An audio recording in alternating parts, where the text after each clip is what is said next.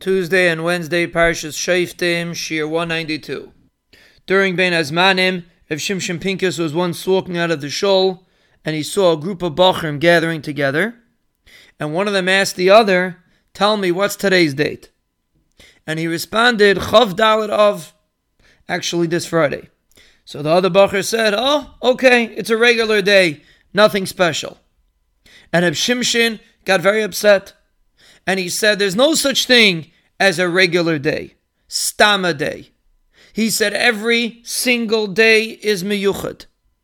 And this is very important, especially on a vacation day, when things are more relaxed. Every day has endless accomplishments that a person can do. Even when he's resting, a day is an opportunity. Don't wait for tomorrow. Appreciate today. There was another story, a similar story. Rav Shimshon was sitting amongst Talmidei Chachamim by Yeshava Brachas, and they were discussing divrei Torah, different halachas, agada, different aspects of Torah, and one of them got up and realized it was getting late.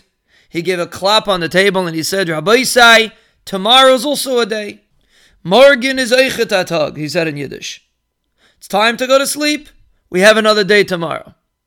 Rav Shimshon responded, it's true, tomorrow's a day. But today is also a day. Why would we blow an opportunity to talk and learning, whatever we are doing here? We're not wasting our time because of tomorrow. And this is a very important lesson. Tomorrow's a beautiful day and it's wonderful and there's a lot of opportunities to do tomorrow. But today is a day. Utilize today.